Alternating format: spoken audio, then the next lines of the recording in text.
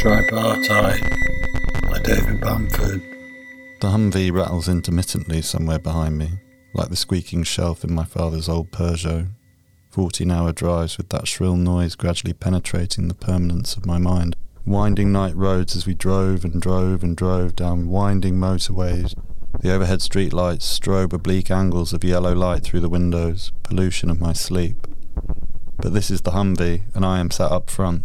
This is the desert, and this is now. Although everywhere is the desert in this country.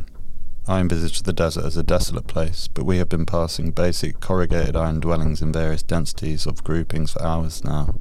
I have been staring out of the passenger side window as our PMC escort drives. I could not drive this vehicle under these conditions.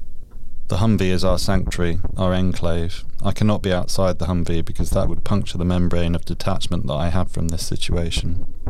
Reed is lying on the back seat, moaning softly. As I glance over my shoulder, I realise that his position has changed and he is doubled over, clutching his stomach. "Fucking karahi," he whispers occasionally between the breathy moans. Sometimes I think he never excretes.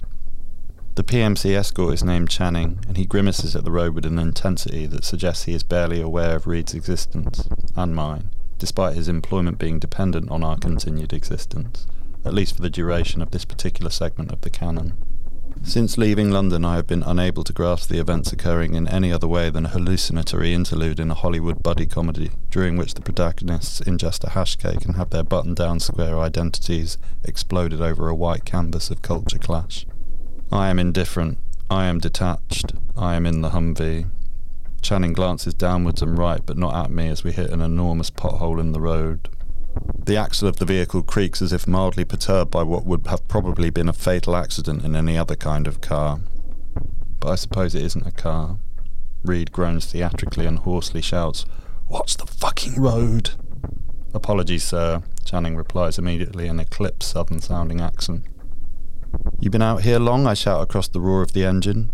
"Excuse me, sir," he shouts back. "Out here. Long," I say, not able to take my eyes off the road.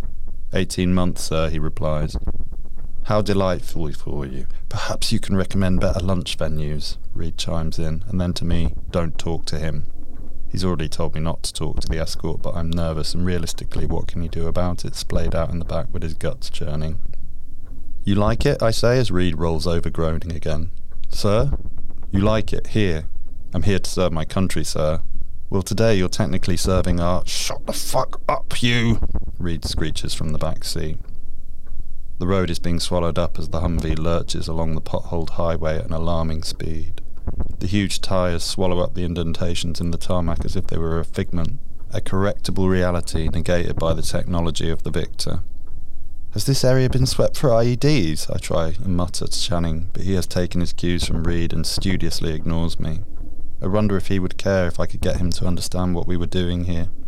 Not that I can profess to be an expert in that particular regard. We flew in commercial as the department is not permitted on military aircraft due to a long and complicated budgetary arrangement that requires the completion of a spreadsheet that neither I nor Reed fully understand. Flying Turkish Airlines into Iraq, with a plethora of empty seats and concerned-looking flight attendants. Reed asked for a gin and tonic and the guy just snorted and walked away. I just ordered some peanuts and slid into a seat across the aisle from Reed, although was later moved back because I was not permitted to sit in a seat that I was not in fact booked in for. I tried to reason with the guy, but I feared that Reed's gin faux pas had confined us to the category of a customer that is not granted the freedom to experiment with the flexibility of the regulations. "Do you ever experiment with the flexibility of the regulations, Private?" I shout over the roar of the road to Channing. "All the goddamn time, sir," he replies. Maybe he wouldn't struggle so much with the intentions of our visit here after all.